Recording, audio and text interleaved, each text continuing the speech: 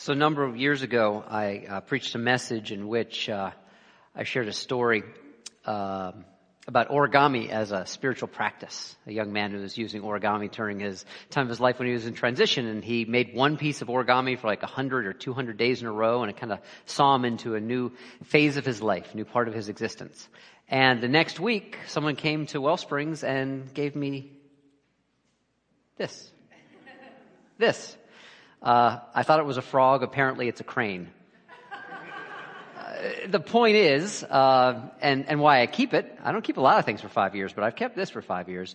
It reminds me of your creativity. So I'm going to put our little friend, never named, right there to watch today.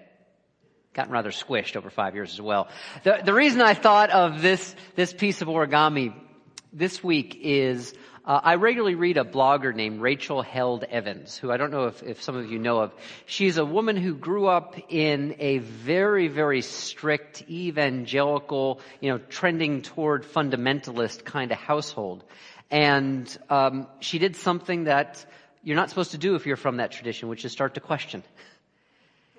She started to not just question, but critique. Indeed, she still very much calls herself a Christian. She is really trying to live out as Jesus of Nazareth invited people to live. And she has critiqued that tradition for its homophobia, for its sexism, for its treatment of women, for its treatment of a whole variety of people who are often treated as others. Not quite fully human in the way that they're treated.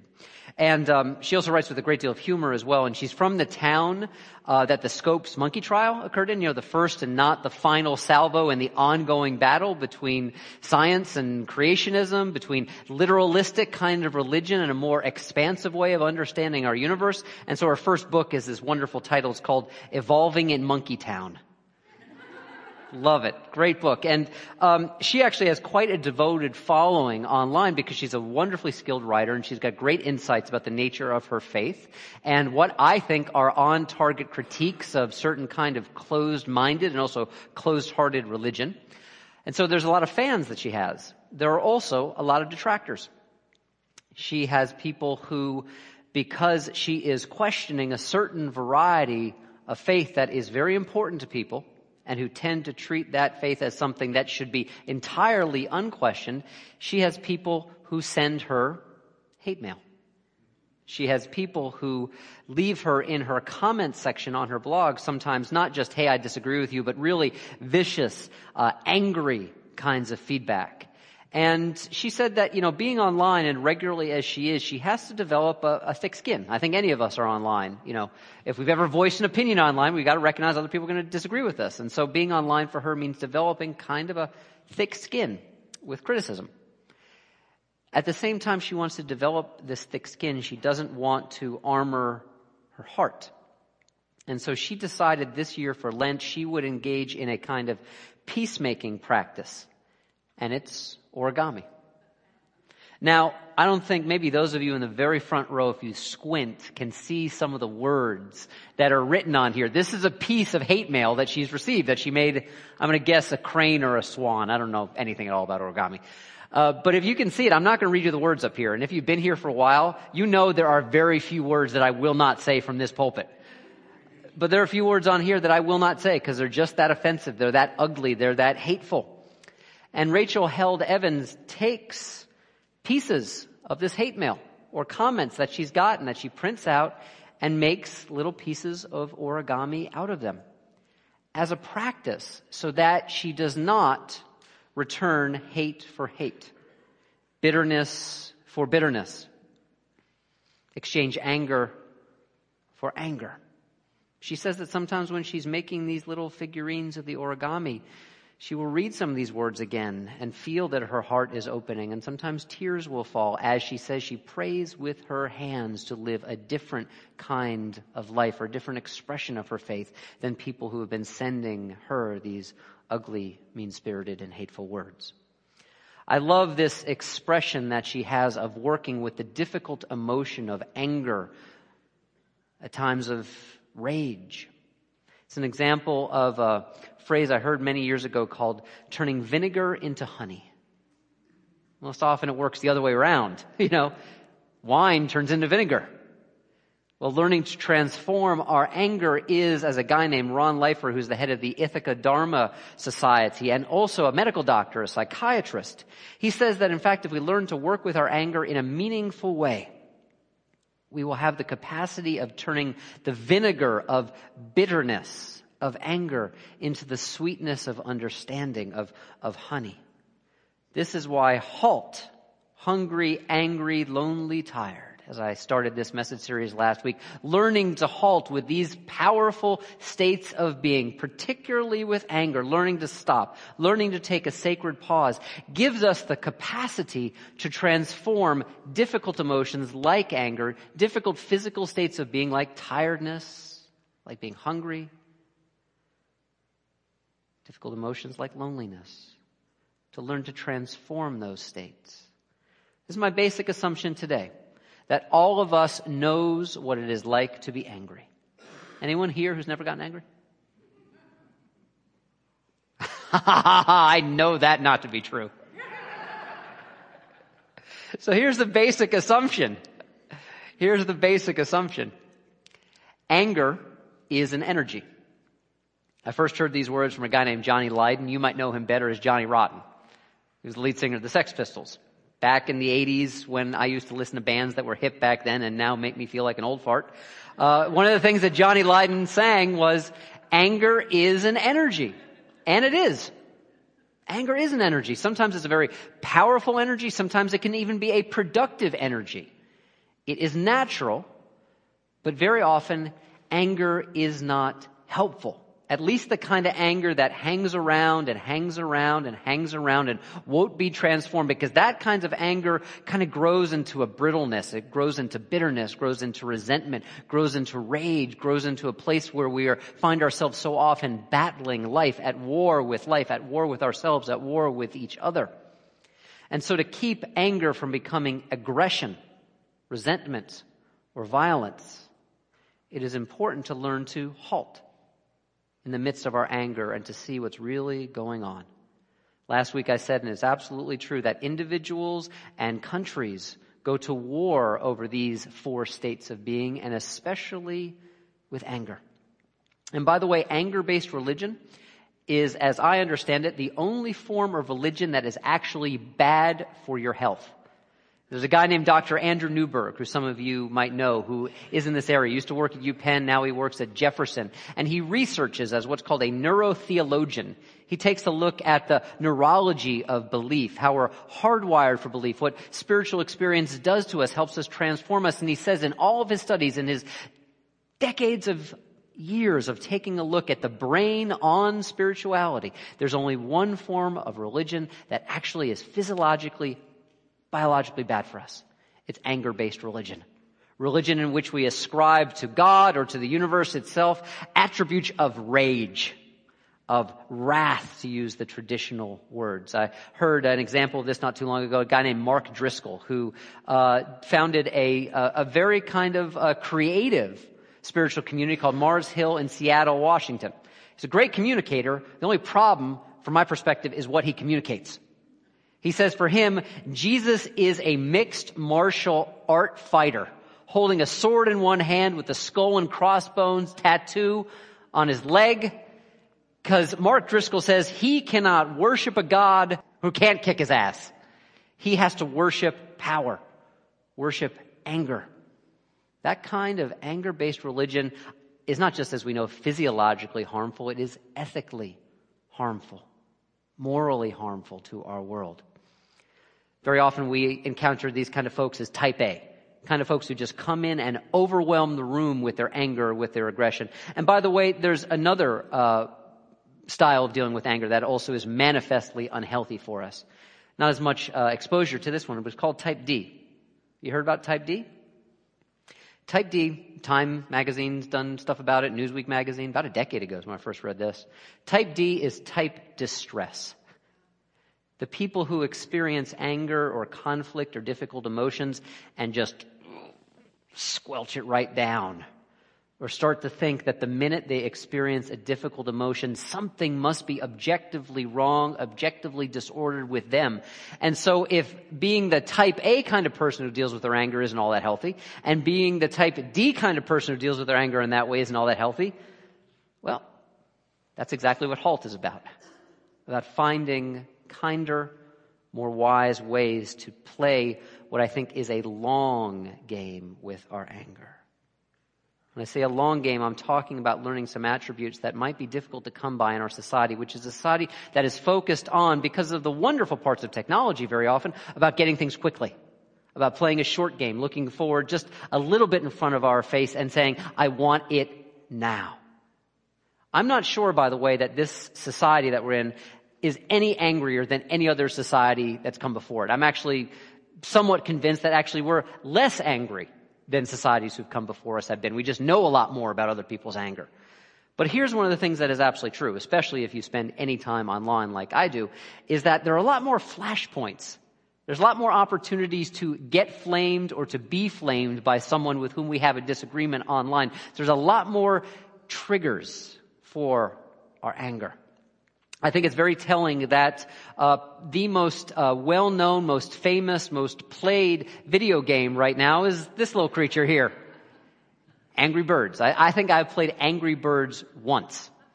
And it's actually, in terms of video games, it's like the most innocent thing in the world. These birds fly through the air very slowly and seek to break apart these structures that hold pigs who I think hold the birds' eggs. There's no bloodshed. There's no objective violence. I mean, you can find so many worse things online.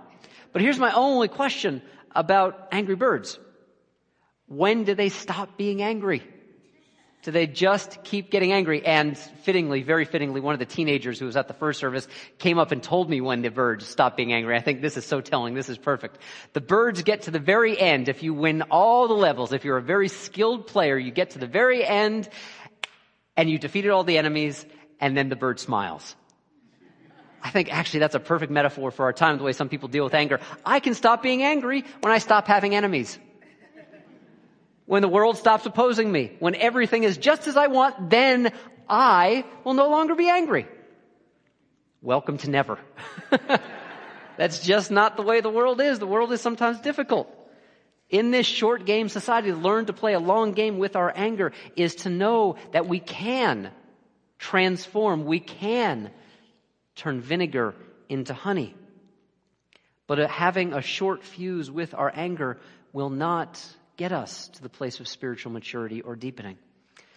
And when I talk about understanding anger and working with anger in a meaningful way, I'm not talking about, as I've heard some people say, well, I was angry and I was in the moment when I was angry, which is why I screamed at you. I've had people say this to me. I don't really think that is being in the moment. It's confusing. This phrase that we talk about, being in the moment, knowing what's really here, being in the moment, with being for the moment. Those are two different things, as other spiritual teachers have talked about, many more besides just me. Here's the thing about being in the moment, whether it's the book like The Power of Now or any of a variety of other very popular titles that could largely go under the frame of contemplative spirituality. When we're being in the moment, we actually find that a paradox opens up. When we allow ourselves to really be in the moment with whatever's going on, we can find that time and space can really open up for us. Things can be a little bit more free, a little bit more easy. And it is the exact opposite of the kind of being for the moment that says, I have to get everything out right now. Or I have to squelch everything down right now. Rather, truly being in the moment means opening the mind and opening the heart, and in mindful and kind and loving ways, being with difficult experiences like anger. One of our core beliefs here at Wellsprings is affirming the capacity that all of us have for abundance and joy. Those two things absolutely go together. The more we can affirm abundance, the more we can affirm that there's space and there's room for all of us, and there's space and there's room for us to live, and there's space and there's room for us to breathe, the more we will know the real presence of joy. Joy which is not instantaneous pleasure. I gotta have it now. Or instantaneously, I gotta get rid of this difficult emotion right now. Joy is that deeper opening of the heart that allows us to really be connected to this life. And so the opposite of abundance and joy is scarcity and anger. Because when we treat our anger with scarcity, we think either we have to get rid of it with anger towards ourselves, or we have to push it out towards another person. Learning to play the long game with our anger is a more wise, more skillful way of dealing with this difficult emotion. I mean, I will cop to it. I am an overly emotional person. There is a lot of volatility within me emotionally. From the minute I recognize me as me, I recognize that I have some pretty strong moods. Now, for years, the way I dealt with this was to drink it. I drank my anger, which at first both dulled, which is to say squelched, and then intensify, which is to say released my anger. Neither of these ways were at all effective for me. Figure that. One of the things I've learned, especially in the 7.5 years since I've not been drinking, since I've been living sober, is to pay attention to the quality of the receiver, which is me, the one who receives anger, who experiences anger. And I mean receiver in that sense of like the old AM/FM dial where we're trying to dial it in and get the clearest signal, get the clearest frequency.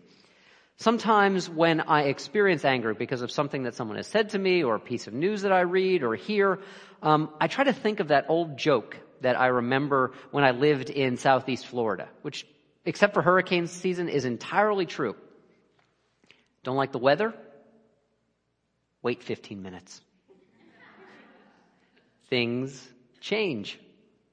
Very often, by the way, when I find myself getting angry, and really the stakes aren't all that high, it's actually because I'm hungry, lonely, or tired. And so by learning to pause and halt with my anger in that moment, what I can do is say, I'm going to give myself the capacity, time, and space to change.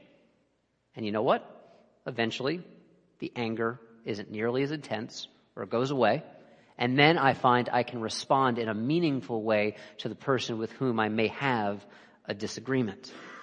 As the receiver changes, so can the anger change as well. I try to remember another of those bands from the 80s that used to be really hip and aren't at all anymore, a band called Asylum. I love this line.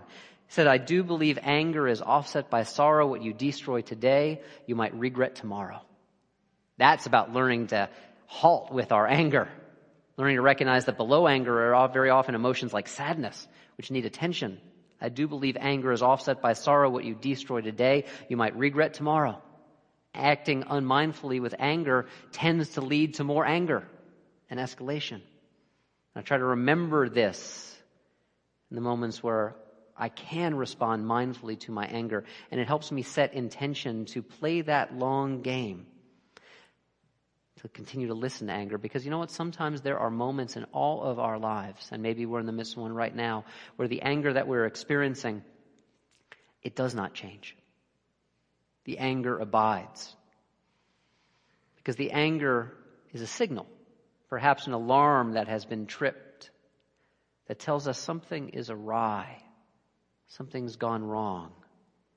I mean, two social, big, recognizable examples of this where a lot of people, including myself, felt anger. One is, of course, the shootings in Newtown. Anger that our understanding of certain freedom with guns and firearms so regularly in our society produces mass murders. Another example, the gang rape and the murder of that woman on that bus in India. I mean, I don't know in the face of such atrocities what other expressions there could be. I mean, there are others alongside of it, but that anger is justifiable in these places, that children are not safe to go to school, that women are not safe to take a bus. In these cases, to play the long game with our anger is to ask ourselves, yes, the anger is telling us that something has been violated that is important, but what is being violated? When we can play the long game with our anger, we can locate the value that the anger is telling us is being injured. This is the challenge, I think, for all of us when we're angry about things that really, really matter. Can we be in touch with our anger long enough that we may find the very shape and contour of our hearts, which is to say, what we really care about? Can we play the long game with anger long enough to reveal our anger as, in fact, a form of giving a damn, of love? This is why it is so powerful to learn to halt with our anger, to find out what is really going on in that moment. So often in our society, we can have kind of stereotypes of the ways that people deal with anger. And I think of two figures, two persons, quote unquote persons, these two when I think of anger. I think of the Spocks. Emotions? I don't have emotions. And then I think of Stuart Smalley, who has nothing but emotions. And I think both of these are false ways to deal with anger, because I know people who are highly analytical, who have a deep capacity for anger. And I know people who are deeply emotional like myself. I'm so much more Stuart Smalley than Spock, by the way, but if you know me, you know that already. Who know that we can think about our anger as well too. The point is to be integrated. It's not just to be one thing or the other. And so I want to share with you a couple different ways to understand what it's like to work with anger in mindful, meaningful, heartful kinds of ways. It comes from the Center for Nonviolent Communication. Love their work. They talk about the first way that we deal with anger interpersonally is what we call conflict. The first is this, passive. The passive person is the person who, when anger arises, they're in the midst of conflict, immediately takes himself out. The bullied person who starts to believe about themselves that there is nothing they can bring to the table, and so they just make themselves a ghost. The person who believes they have no rights or no means to be able to express what they're feeling. And of course, if there are the bullied, there are also bullies, which takes us to our second kind, the aggressive person.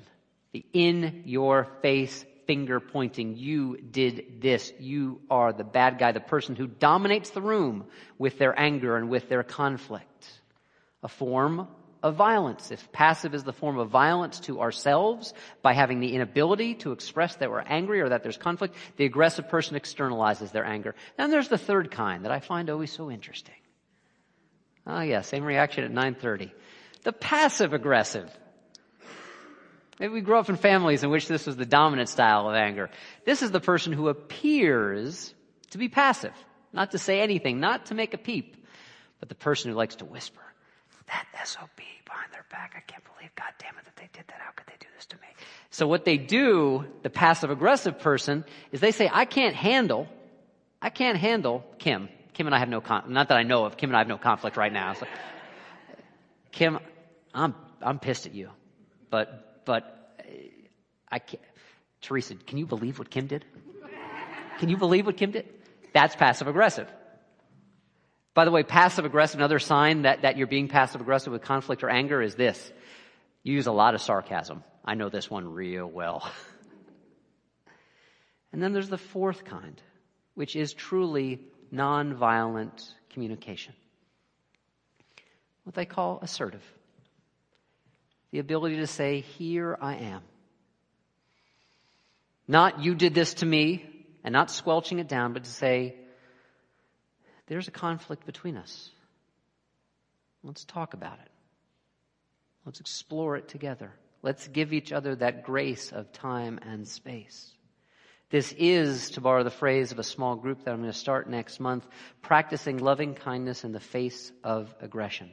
So that we don't do something that many of us joke about, but hopefully none of us have ever done, which is go postal, right? I mean, that's a joke for mammoth aggression, for rage externalized. Now, none of us have ever gone postal, hopefully, in this room. But what many of us are more likely to do is go global with our anger and with conflict. Global, which says if we internalize it, because I feel anger and I'm not allowed to feel anger, there must be something absolutely wrong with me. Not just I'm feeling something wrong, but I must be wrong. To the person who externalizes that anger, when we go global, what we say to that person is, you are the worst person I could ever imagine. There is nothing right with you. There is only something wrong with you. That's when we go global and we ascribe to another person or to ourselves the most base motives. It is said that anger turned inward towards the self becomes becomes depression, becomes literally loathing ourselves. Externalized, it becomes violence or aggression. It's one of the reasons I love that John Stewart said a few years ago. He put this on a t-shirt. I still have to get the t-shirt. I hope they still make it. I may disagree with you, but I'm pretty sure you're not Hitler. To be able to say that is to say, yeah, I disagree with you, but I'm not going to go global on your ass. I'm not going to ascribe the worst motives to you. It is to pull back from that brink that all of us might face, and I think we see it all the time in our political life, where what is most important to us, because I think scarcity is kind of the operating system that's going on, is that we just have to keep yelling, keep saying, keep speaking, and not leave room for real communication, the root word of which is communion, which allows space for both of us. I think this is the key thing that we can check in with when we're feeling conflict with another person or conflict with ourselves. Do we want to speak only, or do we want to listen? Listen to ourselves, listen to the other person, listen to other people. It's like politicians and preachers always say this when they talk about men who father children but won't commit to raising them. They say, any guy can make a baby, but it takes a man to raise one. Well, that kind of, little line to the side, I think is the same principle applies with conflict. Just about anyone can find a means of self-expression. But in the midst of anger, do we really want to communicate? Do we really want to open abundant space to listen, to hear, knowing that the disagreement still might continue, but not to immediately dismiss anger and not to immediately condemn because of anger, but instead to inquire? I think this is a real soul strength practice because so many other expressions of strength in our society are merely about the manifestation of ego, of making myself look good, of making myself feel good immediately, sometimes at the cost and expense of other people. This is why Gandhi, who understood the nature of nonviolence and eventually gave his life for it, he called this form of strength soul force, which is nonviolent communication and the practice of nonviolence. This is why I love Rachel Held Evans and her little small practice that changes her of taking what could turn into the vinegar, the bitterness of aggression, of rage, of resentment, and making it into an object of beauty. This is why it is a spiritual practice to halt with our anger, because it's fundamentally an expression of trust, to believe that the universe is not a hostile place to us. It's the kind of faith that has nothing at all to do with creeds or beliefs that people say, believe this and you'll be saved, or don't believe this and you'll be damned. It's the kind of faith that says at the heart of existence is the capacity to reason together, to trust one another, to live in deeper, more communing ways with one another. Not too long ago, someone mentioned the great Monty Python movie. It's my favorite of theirs, The Life of Brian. The kind of alternative telling of the life of a Jesus-like figure. And, this is a scene, it's my favorite scene in the movie, where Jesus is preaching the Sermon on the Mount. And, preachers, which is, say, clergy, who's a rabbi, didn't have Madonna mics back then. And so things, didn't quite get heard. And this is like the outskirts of the outskirts of the outskirts away from the Sermon on the Mount. And the listeners start to say, blessed are the, what did he say? Blessed are the what? Blessed are the cheesemakers. I love that joke because in the ancient Near East, it was an oral culture and things got miscommunicated all the time.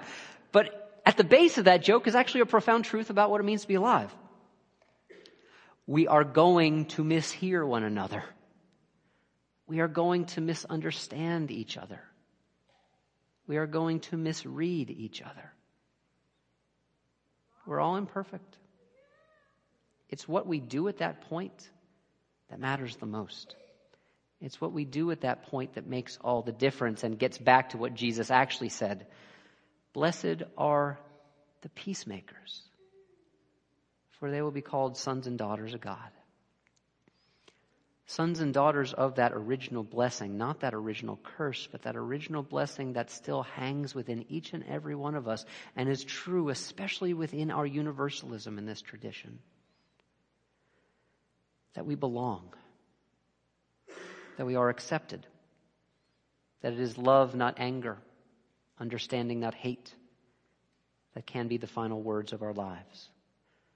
That allows us to alchemize our anger into loving action, allows us to alchemize our anger into a deeper acceptance of all of our imperfections, allows us to alchemize our anger into beautiful little bits of art, reminding ourselves that even in those moments where we do not feel peaceful, in fact, very far from peaceful, it does not mean that peace is not present. Amen. And may you live in blessing. Let's pray together.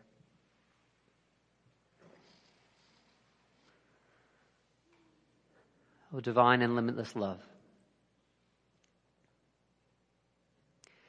may we allow ourselves the capacity, sometimes even with sweaty palms or trembling knees,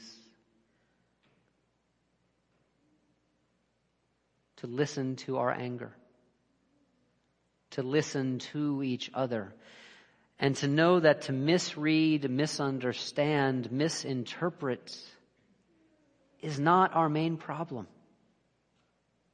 It is in that moment when we recognize a misinterpretation or a misreading has happened.